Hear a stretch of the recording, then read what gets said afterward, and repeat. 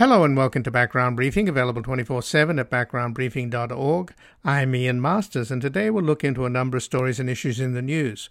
We'll begin with the resounding 57% to 43% defeat of a Republican power grab in Ohio to block an anti-abortion referendum that is bound to win, as others have recently in Kansas, Kentucky, Michigan, Montana, California, and Vermont. Joining us is Carol Sanger, Professor of Law at Columbia University Law School, who is an award-winning teacher and influential scholar of reproductive rights, who writes and teaches courses on contracts, family law, the legal profession, and law and gender. Her most recent book, About Abortion, Terminating Pregnancy in the 21st Century, addresses the regulation of abortion and maternal conduct, surrogacy, and the law's relation to culture.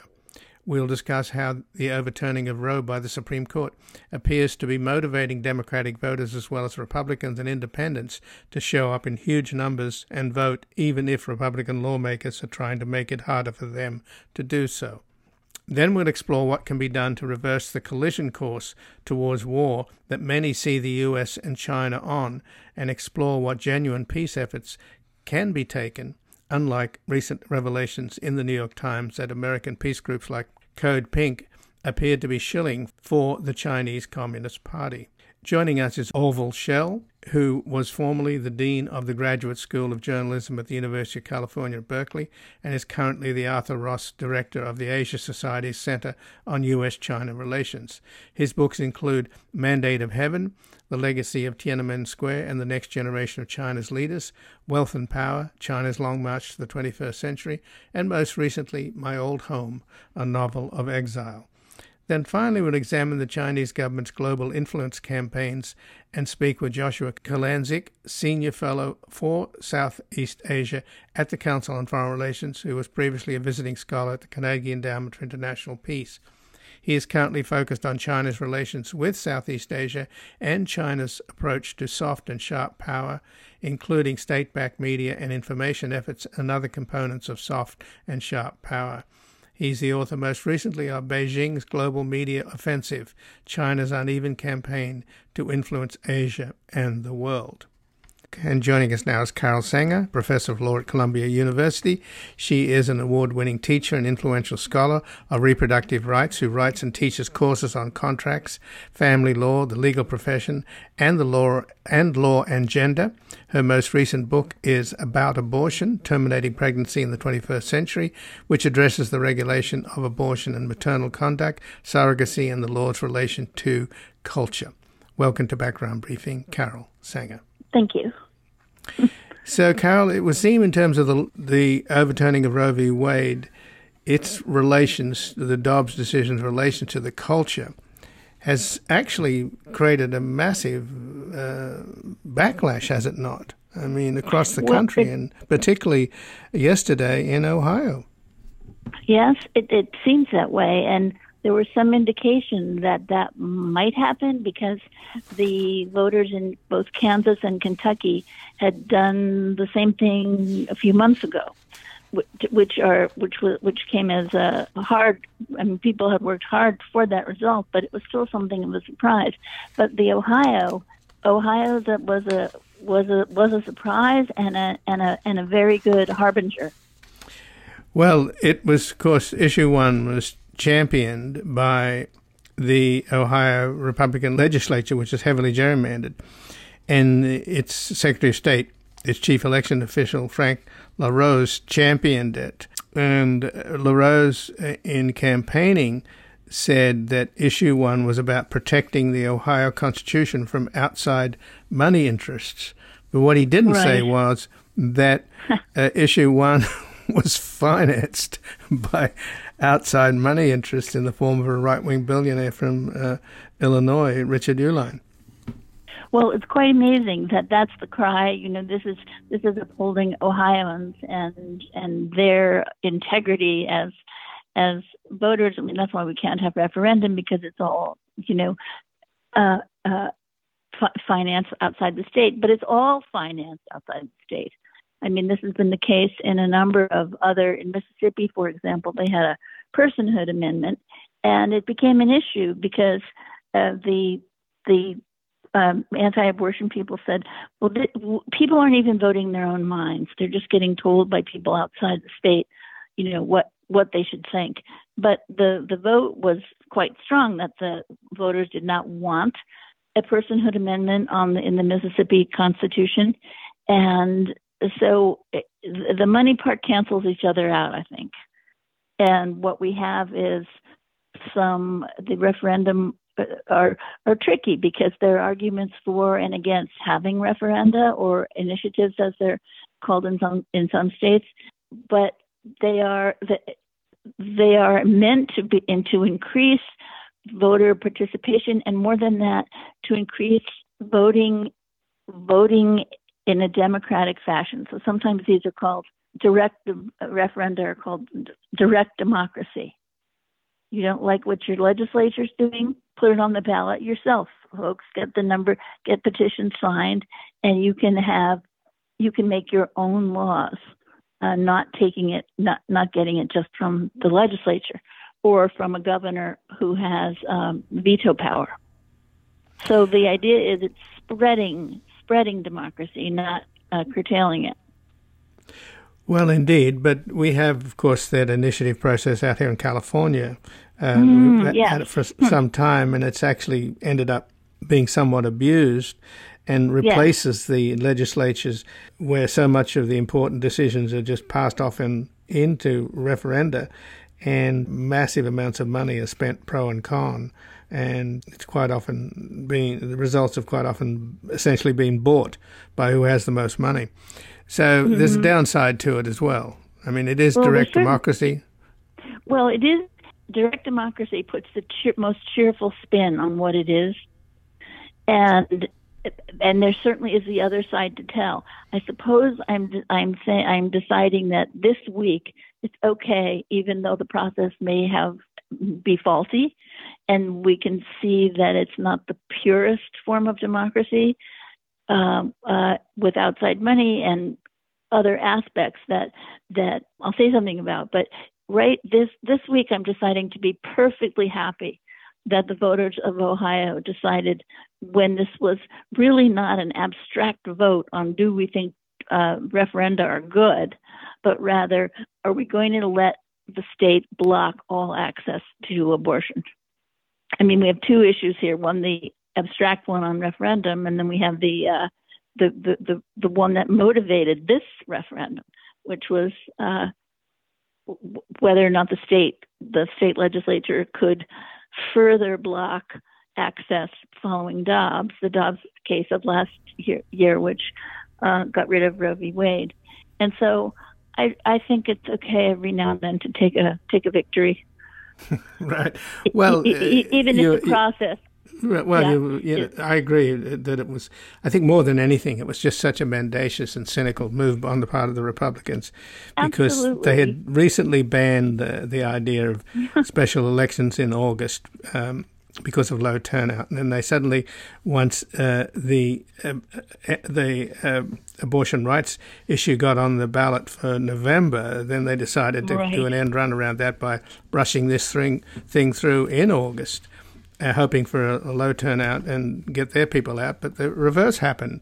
It was 57 to 43 against, and again, it may well be a harbinger for the 2024 elections in terms of a turnout against Republicans.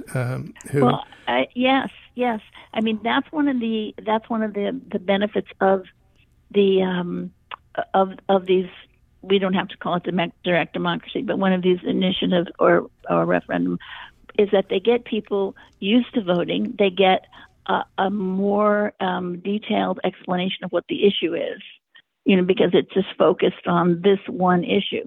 Now, that is also a problem with the process of referendum generally, in that they don't take account of how this piece of legislation works in tandem or in opposition to any other thing that the legislature has going. So because it just takes one isolated, it isolates one issue.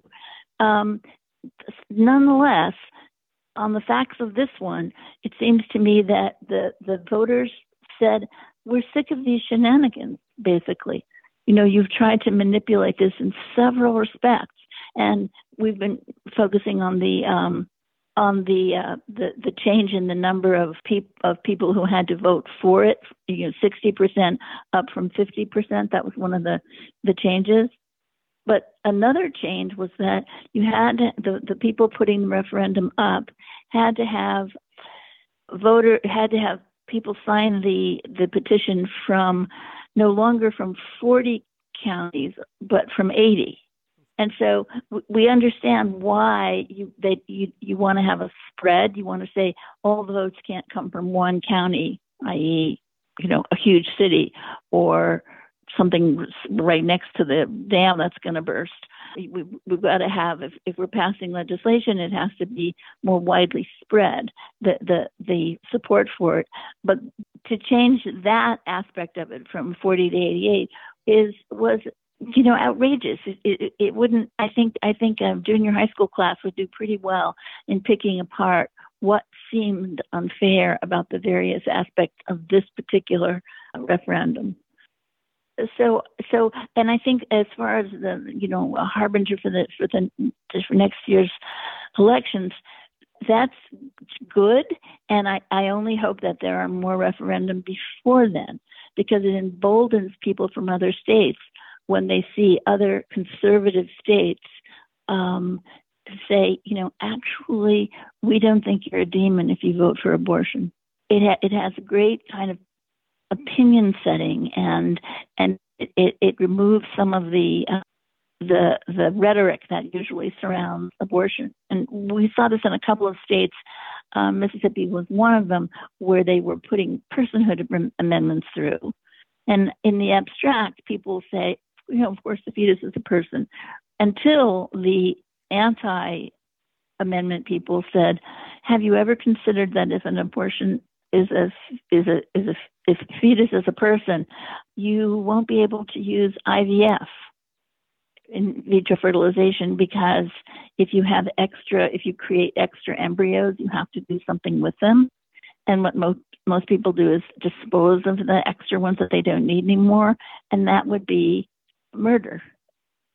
And so that became a quite an important aspect of voting down personhood, because it was spreading the idea of why people, why women choose abortion. And it's just looking at, so go ahead. Well, I was going to say, you mentioned earlier that there have been these abortion-related ballot initiatives which have been won by abortion rights, the abortion rights side in Kansas and Kentucky. There's also been in Michigan, California, Montana, and Vermont, and in all states abortion rights have won. And now I think it's in Arizona, isn't it? Isn't that the next one? Yes, they just introduced it yesterday.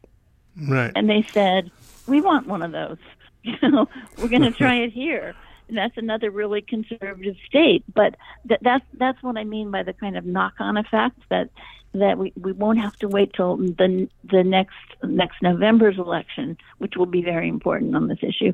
But there can be lots of sort of ground setting and now, between now and then. And it's very exciting to think that, because one of the problems has been, one of the questions that has been asked a lot is, how come the conservative states put so many restrictions on abortion, but if you look at the polls taken in those very states, the general polls have a much higher approval rate for abortion. Yes, we think abortion should be legal under certain circumstances.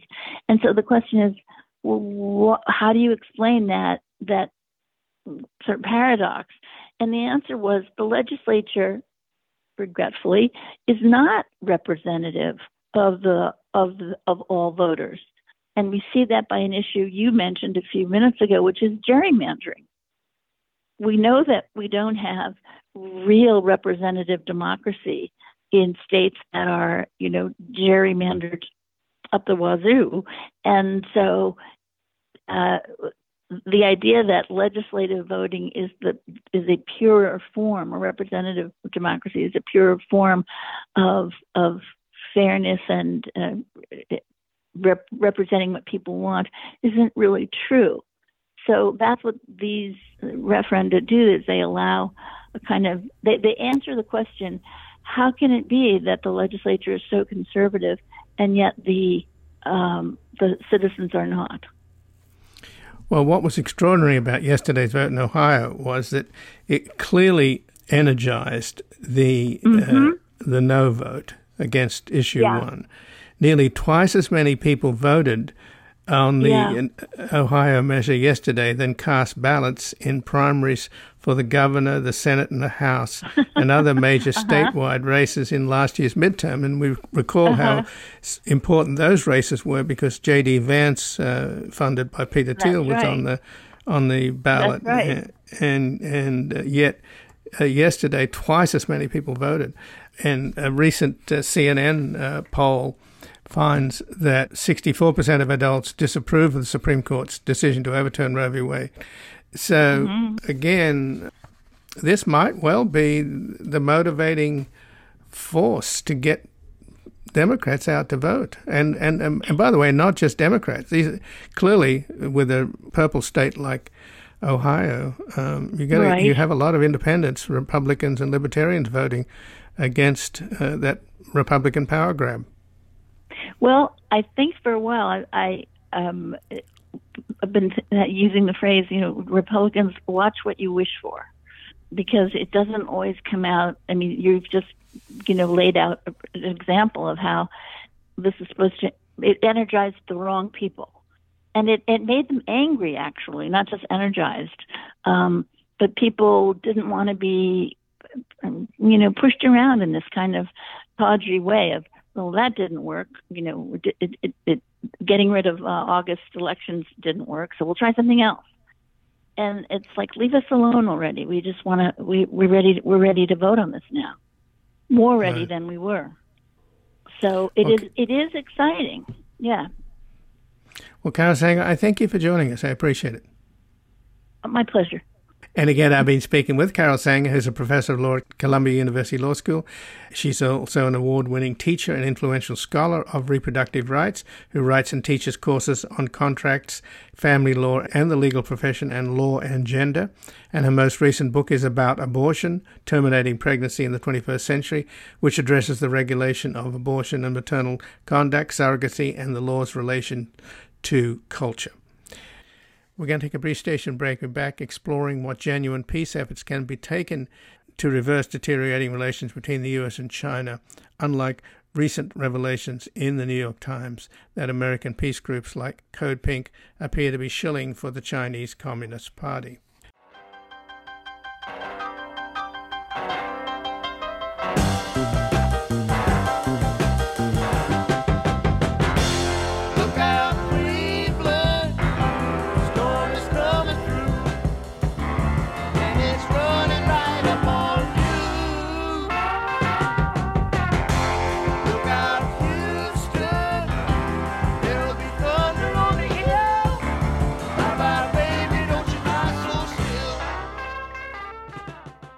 Welcome back. I'm Ian Masters, and this is Background Briefing, available 24/7 at backgroundbriefing.org.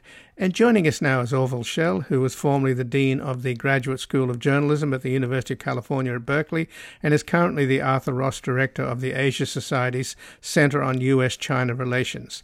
His books include Mandate of Heaven, The Legacy of Tiananmen Square, and The Next Generation of China's Leaders, Wealth and Power, China's Long March to the 21st Century, and most recently, My Old Home, A Novel of Exile. Welcome to Background Briefing, Orville Schell.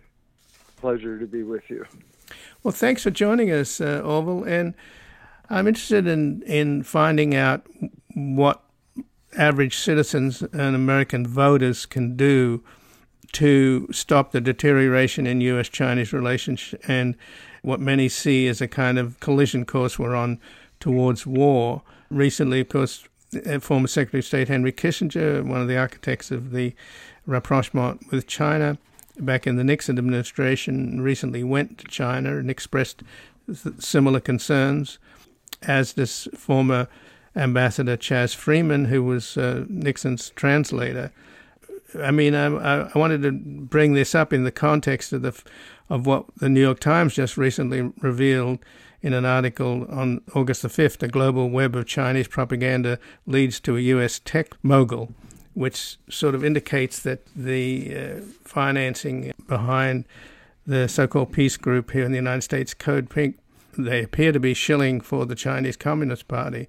So given that bad news, is there any good news on what can be done in a genuine peace effort? Well, I think it's fair to say that the relationship between the U.S. and China has really collapsed into the lowest sort of state of grace that it's been in for many decades. And I think, to try to figure out why that has happened, one has to sort of look at both sides of the ledger, because after all, relations are always, if they're successful or functional, reciprocal. And I think, the lion's share of the blame, I would say, really derives from the fact that Xi Jinping is a very different kind of leader from those people who preceded him, particularly if you go back to Deng Xiaoping.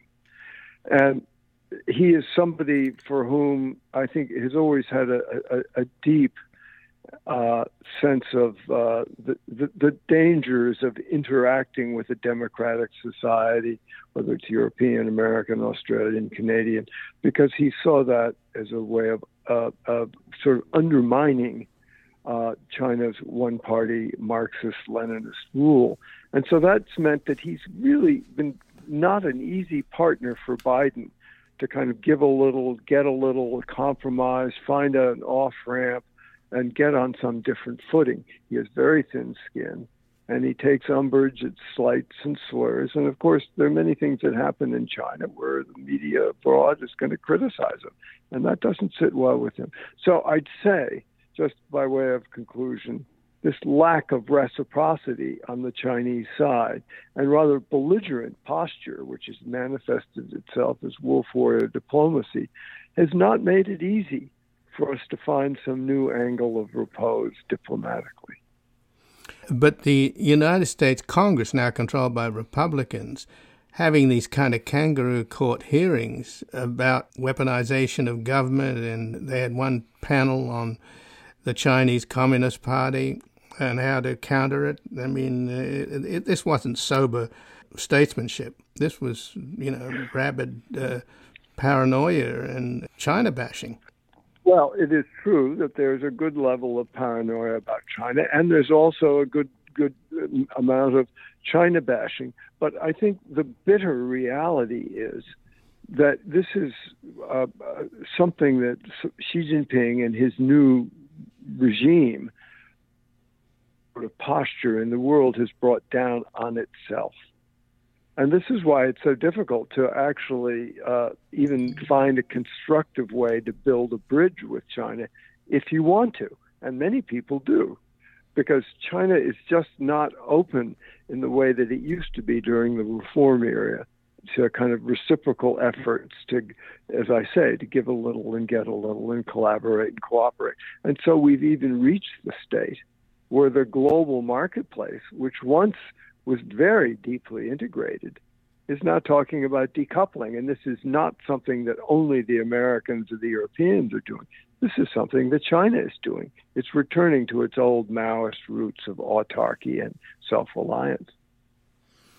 So is that to say, then, that the Western and U.S. businessmen and corporations who invested heavily in China's economic miracle, were they taken for a ride, or is this just because this guy has completely, Xi Jinping has completely deviated from the path set by Deng Xiaoping?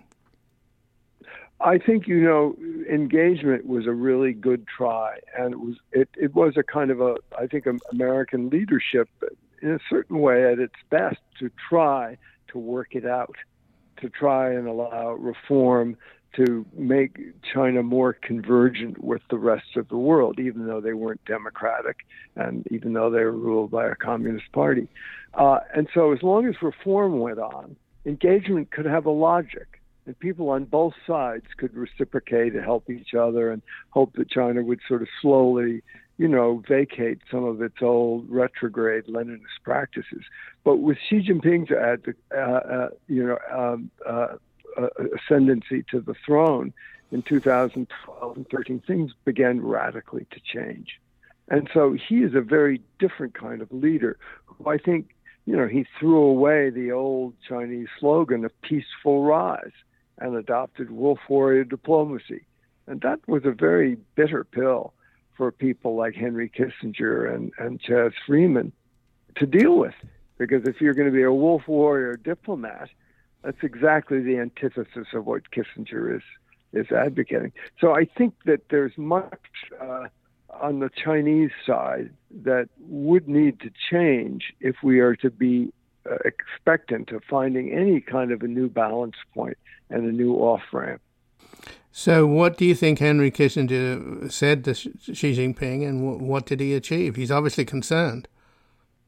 He's very concerned, and I think he keeps hoping that we could have another moment such as catalyzed in 1972 when U.S. and China joined together against Russia. But that's not going to happen because Putin and Xi Jinping have declared a relationship without limits.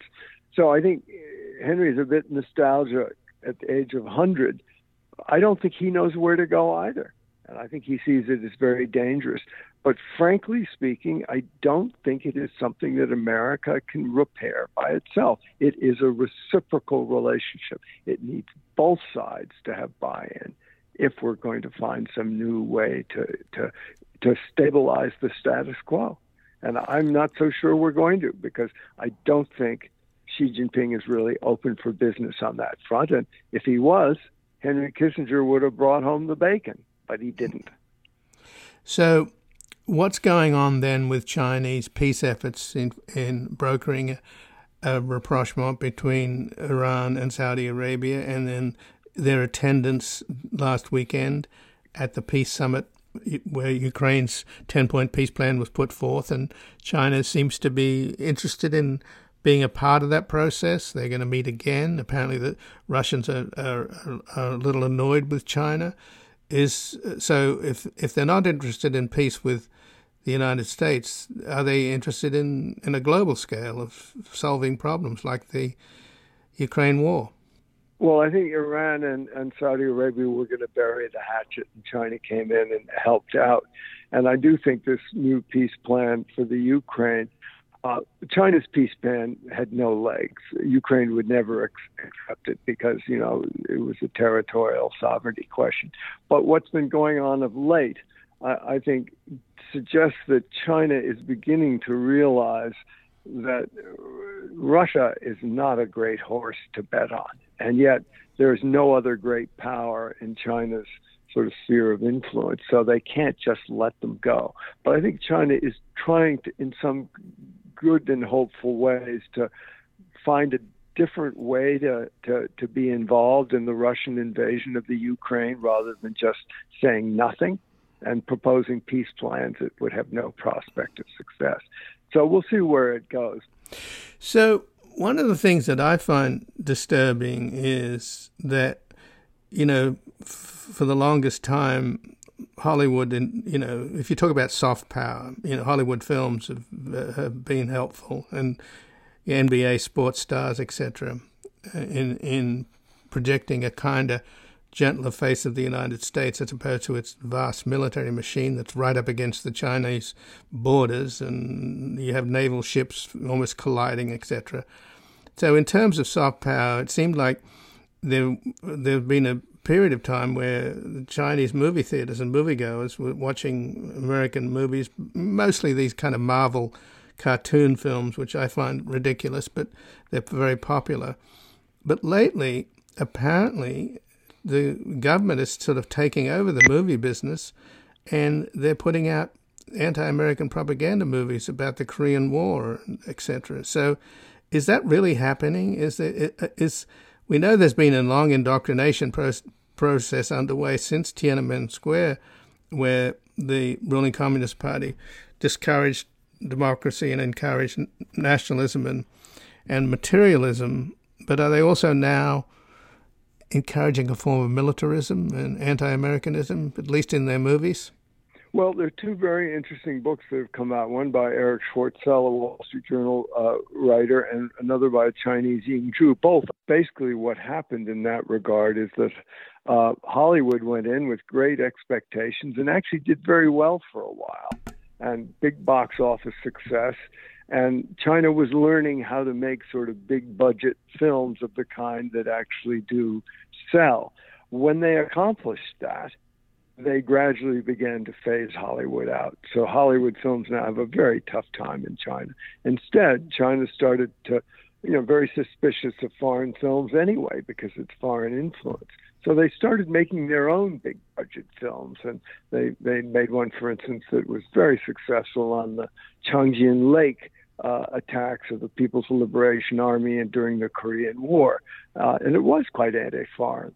So there has been a shift away from Hollywood films towards indigenously made films that are much more patriotic, much more pro-party, and less sort of redolent of Western influence, which Xi Jinping is quite suspicious of.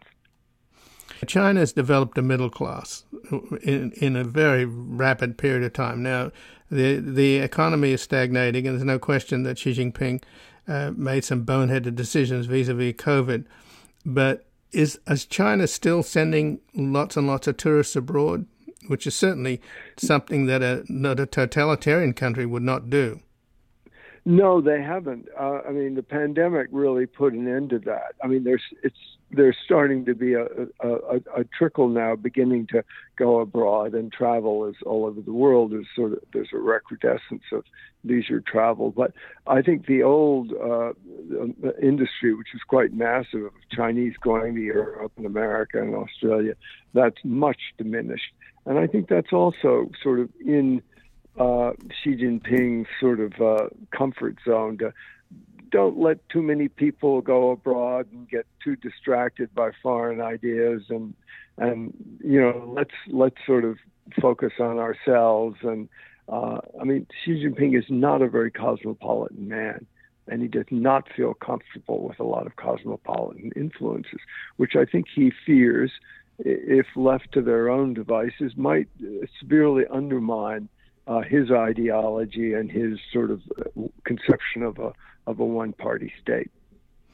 So just in the last couple of minutes then, Orville Schell, back to what the U.S. can do, and particularly the U.S. government. If Biden is finding it hard to repair things, he sent Blinken over there recently after the balloon incident torpedoed things.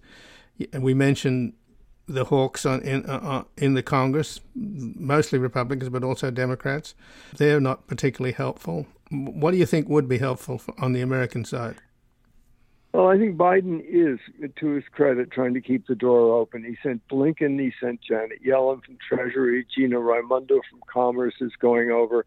He really is, I think, trying to keep all diplomatic avenues and channels open. But again, we come back to where we began. This must be a reciprocal process, and China must want to get along and give some things as we give some things, and you compromise and you find a way. That has not yet happened. It's possible that as the economic downturn in China bites, it may change his posture. But to date, while it's a little bit better than it was a few months ago, the U.S.-China relationship is not in great state, but then nor is China's relation to India, Australia, Canada, Sweden, Norway, or Europe. And he'd like to sort of hive Europe off and divide it from the United States, but that, of course, hasn't happened. NATO is stronger. NATO has an office in Japan. The alliance with Korea, Japan, and the Philippines is stronger than ever. So the world is dividing in a very frightening and dangerous way. And I think, if I were Xi Jinping, I would take advantage of Biden's open door and try to work something out now before we have some accident in the South China Sea, some military maneuver in the Taiwan Straits, and things really come a cropper. But this is really up to Xi. The door is open. The question is, will he walk through it? Well, Orville Schell, I thank you for joining us. I appreciate it. Yes, thank you so much. And again, I've been speaking with Orville Schell, who was formerly the Dean of the Graduate School of Journalism at the University of California at Berkeley and is currently the Arthur Ross Director of the Asia Society's Center on U.S.-China Relations. His books include Mandate of Heaven, The Legacy of Tiananmen Square and the Next Generation of China's Leaders, and Wealth and Power, China's Long March to the 21st Century, and most recently, My Old Home, A Novel of Exile. We're going to take a brief station break and back examining the Chinese government's global influence campaigns.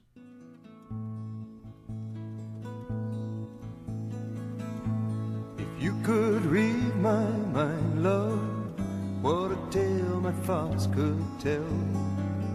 Just like an old-time movie about a ghost from a wishing well, in a castle dark or a fortress strong, with chains upon my feet. You know that ghost is me.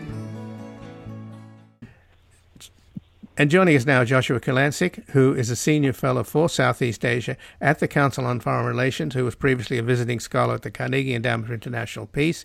He is currently focused on China's relations with Southeast Asia and China's approach to soft and sharp power, including state-backed media and information efforts and other components of soft and sharp power. He's also working on issues related to the rise of global populism, populism in Asia, and the impact of COVID-19 on illiberal populism and political freedom overall. And his latest book is Beijing's Global Media Offensive, China's Uneven Campaign to Influence Asia and the World. Welcome to Background Briefing, Joshua Kurlantzick. Thanks so much for having me. Well, thanks for joining us. And how well is China doing in terms of its soft power? I could ask the same question about the United States, but in terms of its ability to influence policy here in the United States and other countries, particularly next door in Canada. Okay, well, you have to differentiate between two things.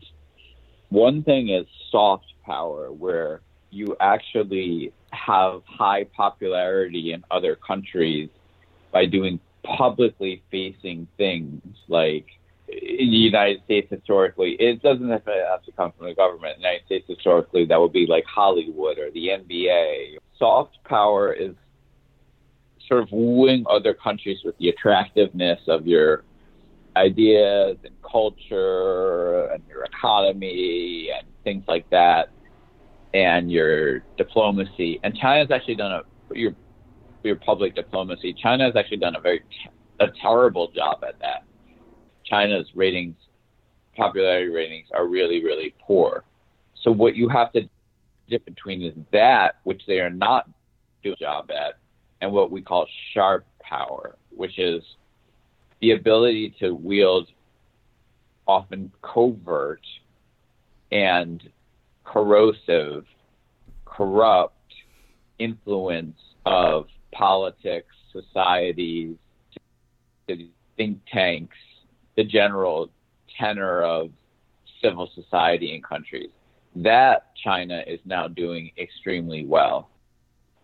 One recent example was that the New York Times published a piece about how China had infiltrated a series of liberal organizations, including a very prominent one called Code Pink, and it essentially had turned them via a wealthy person, but also via Chinese intelligence agents, into sort of tools for Chinese propaganda. Another recently prominent example is that China has allegedly meddled quite directly in Canada's both local and federal elections by using Chinese media and other influence efforts to turn parts of the populace, particularly in areas where there are large numbers of Chinese speakers, against candidates who are critical of China. And then on a federal level, the allegation is that China played a significant role in covertly influencing a number of conservative party candidates. So that's the opposition party right now in Canada.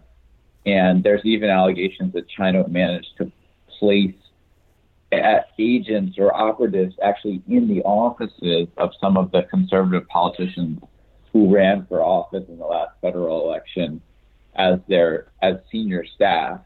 Now, what's happened in Canada is that the Trudeau government, which is not conservative, is a liberal government that's in power, has commissioned an exhaustive investigation into this. But the most recent results of that with Canada's intelligence service did say that China had intervened, was intervening directly in elections in Canada. Well, but given the Citizens United decision in the United States, and we saw what happened in 2016 with Russian money coming in via oligarchs and even laundering money through the NRA, wouldn't it be likely that Chinese businessmen who Putin uses oligarchs as cutouts. I imagine the Chinese intelligence service does the same thing with wealthy Chinese moguls, right? It's certainly possible. I mean, first of all, let's just step back a second and say that most Chinese Americans are in general, polls show have a very negative opinion of China and are not involved in influence activities. But certainly, the same possibility exists. The U.S. has tightened some of its foreign interference and influence laws since 2016, particularly laws. There's a statute called FARA, which Foreign Registration Act, yeah. Yeah, Registration Act, which was basically not enforced for decades and is now being much more stringently enforced. So people who would be promoting China or any other foreign country and not reporting it, they're actually looking much more stringently at it. But Citizens United is not necessarily the main issue. But yes, it's certainly possible that you can't stop. This is step back again. You can't stop a Chinese American person from giving a ton of money to some candidate. And indeed, there is a possibility that China could cultivate some of those. That certainly has happened in other countries. In Australia, there was a huge string of scandals in which several big Chinese Australian tycoons were giving money directly to candidates, as well as funding university think tanks and research institutions to produce essentially pro-China material. Australia responded with a very stringent foreign interference act about banning all, much more stringent than what we have, banning all foreign money in politics, and also very stringently looking at who donates to, what universities and think tanks, which is something that we don't really have right now in the U.S. Like, Congress has begun to look at who is donating money, what foreign entities are donating money. It's not just China. Like, there would be concerns raised about, Saudi Arabia or Qatar or others making, authoritarian states making large donations to universities. But it's at a very nascent stage in the U.S. In terms of how China or other foreign entities could manipulate via large donations discourse on college campuses and discourse in universities. There's other ways they do it too, by threatening and manipulating the ethnic Chinese populations at universities, both Chinese nationals and Chinese Americans, and have created a real climate of self-censorship around China at a lot of universities in the U.S. and around the world. So what is the U.S. doing in terms of its soft power? I would think that the best card the U.S. has to play vis-a-vis the Chinese Communist government is to encourage democracy. I mean, ever since Tiananmen, the Chinese government have encouraged materialism and nationalism, and they've been very successful. And a lot of Chinese are understandably proud of the enormous economic strides that the country has made. But there's still also a lot of Chinese who want freedom of speech. It's the most surveilled country on the planet, the most controlled country on the planet. And I imagine a lot of people are chafing. And in fact, recently when there was a building caught on fire and because of the COVID lockdown, people were burned alive, there was an enormous outpouring of anger across China, and people were holding up a blank sheet of paper in defiance of the censorship laws. So is there any possibility that the U.S. could appeal to the yearning for freedom amongst the Chinese people? Well, first of all, just China is actually, after decades of truly impressive growth and development, is actually facing huge problems now, which is adding to discontent among the population. Their economy is not doing well. They've become more authoritarian. They're having huge problems with debt and massive unemployment, particularly among younger people. There's actually a theory out there. I can recommend a book by Professors Hal Brand and Michael Beckley, suggesting that actually China is declining. It's not actually, it's reached its peak of economic development and it's declining. They also have a massive demographic problem because of the One China policy, where they're desperately short of workers. So there's a lot of simmering discontent in China over a whole wide range of issues, but the U.S. has little ability to promote democracy in China, frankly. I mean, I think, first of all, under the Xi Jinping administration, which has become much more ideological and authoritarian than previous ones, they've thrown out virtually every Western organization, thrown out most of the Western journalists, which is a problem because it's hard to get accurate information. Chinese organizations that would be taking money and be revealed to be taking money from the U.S. or other, leading democracies, it wouldn't help them. They'd just be more easily tarred as, sycophants of the West. But I mean, the U.S. can counter China's influence efforts and soft power around the world in various ways. One, emphasizing how bad China's reputation is in so many places because of their belligerent public diplomacy and some of their quite aggressive military moves and their rising authoritarianism, etc.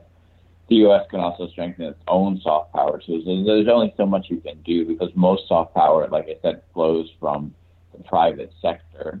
It flows from like the appeal of LeBron James or, of Tom Cruise or, whatever, Taylor Swift, etc.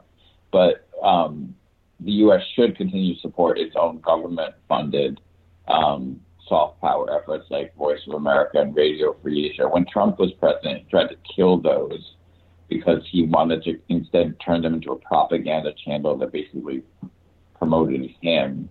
So those need to be maintained. And certainly the U.S. and other major democratic countries should continue to support organizations that push for democracy in China. But a lot of them are outside China, and they should definitely continue to support organizations that expose and combat Chinese influence. So that includes independent media all over the world.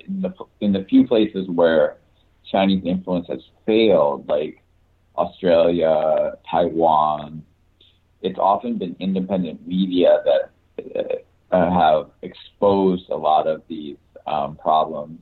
it should continue to support organizations that promote digital literacy, because digital literacy is critical to sort of people understanding Chinese and as well as other Russian, et cetera, disinformation online.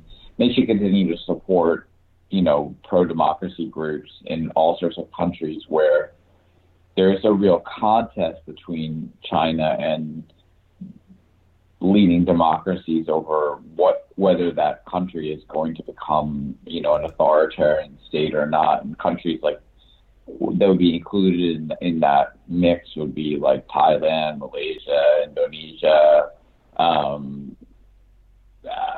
Venezuela. There's a whole range of countries where China has poured money in and definitely prefers to work with an authoritarian government, and is a real question about, and is a global question actually, about whether, democracy has had its day and authoritarian rule is back. I mean, most of the people in the world now live in authoritarian countries, frankly. Well, just in closing, though, there is a real concern that the United States and China are on a collision course, and a war over Taiwan, for example, would be catastrophic between two nuclear powers. So any sensible person would want to try and avoid that. And Henry Kissinger was recently meeting with Xi Jinping. Ambassador Chaz Freeman also has been expressing concern about the hostility growing on both sides. So, the revelations in the New York Times about Chinese influence via influencing American peace groups like Code Pink, they, of course, are about peace. At least they say they are. But the New York Times it was suggesting they're really just a conduit for Chinese propaganda, or indeed Russian propaganda, since they do take a pro-Russian line on the Ukraine war. So how about a real peace effort, not one that's covertly financed by Russia, by China? And what can people who are really concerned about the two countries going to war, what can they do? Sure.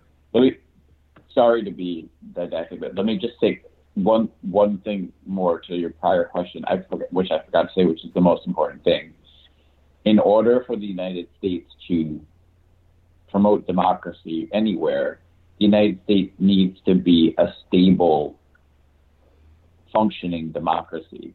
And so if it is not, then that undermines democracy worldwide and undermines any ability to promote democracy. And right now, the United States' own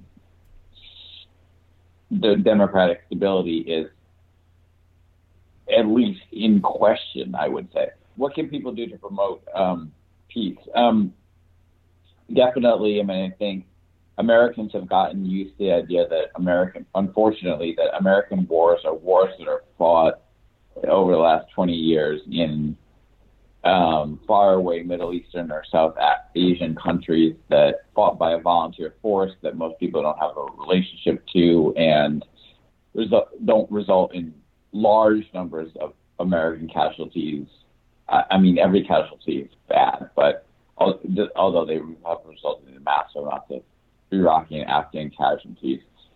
One of the problems with the China-U.S.-Taiwan thing is that there's very few people left in America who remember what it was like when major powers had a war with each other, to remember, the Second World War. And this would be like that. Not Iraq, not Afghanistan. You would have a situation in which millions of people would be killed in Taiwan, in the Chinese forces, and in the U.S. forces within a few days. You would probably have a draft and the potential for nuclear escalation. And Americans, there's no one who remembers that. Maybe people remember the draft. I mean, I think what can ordinary people do is they can, they can elect representatives who are less hawkish about just sort of moving blindly into this potential conflict. They can make it known publicly, through the various channels that we have. They can make it an issue in the presidential race. But there's another side too, and there's nothing Americans can do about that. If Xi Jinping has decided that they want to invade Taiwan, there's really not much Americans can do about that. And in fact, there's some theory, like I mentioned before, that China has actually reached its peak and it's having problems, that says that actually makes China more dangerous, in that if they're not going to continue to grow at huge numbers, the Chinese Communist Party needs another source of legitimacy, and like with Putin, a war is a source of legitimacy. But on the American side, question representatives who push it. Congress is much more hawkish on China actually than the Biden administration even. Think about it as a major issue. And think about it as an issue that we raised in the presidential campaign, and just don't blindly ignore the fact that, this is probably one of the most dangerous moments, this combined with Ukraine, since the Cuban Missile Crisis. Well, Joshua Kurlansky, I thank you very much for joining us here today. Thanks so much for having me. And again, I've been speaking with Joshua Kurlansky, who is a senior fellow for Southeast Asia at the Council on Foreign Relations, who was previously a visiting scholar at the Carnegie Endowment for International Peace. He's currently focused on China's relations with Southeast Asia and China's approach to soft and sharp power, including state-backed media and information efforts and other components of soft and sharp power. He's also working on issues related to the rise of global populism in Asia, and the impact of COVID-19 on illiberal populism. And his latest book is Beijing's Global Media Offensive, China's Uneven Campaign to Influence Asia and the World. This has been Background Briefing. I'm Ian Masters, and I'd like to thank producer Graham Fitzgibbon and assistant producer Evan Green. To help us sustain this program into the future and ensure it remains free to all, please take a moment to support us by going to backgroundbriefing.org/donate or publictruthmedia.org, where you will find our non-profit Public Truth Media Foundation, where your tax-deductible donations, large and small, keep us broadcasting. And if you've missed any of today's programs or would like to explore our vast archives, you can find us at backgroundbriefing.org, where we include extended interviews searchable by topic and have made it easy for you to sign up for daily email updates that provide links to resources, articles, and books discussed on the program. Also, you can find links there to subscribe wherever you get your podcast, and we encourage your ratings and reviews on these platforms. Find us on Twitter and Facebook at Ian Masters Media, and please do help us reach more listeners by sharing this program with friends, family, and colleagues. And I'll be back again tomorrow with another Background Briefing. Bye for now. The guy that lived next door in 305 took the kids to the park and disappeared by 9:30. Who'll ever know how much he loved them so? That dark night alone in America. A quiet voice singing something to me, an angel song about the home of the brave in this land here of the free. One time, one night in America.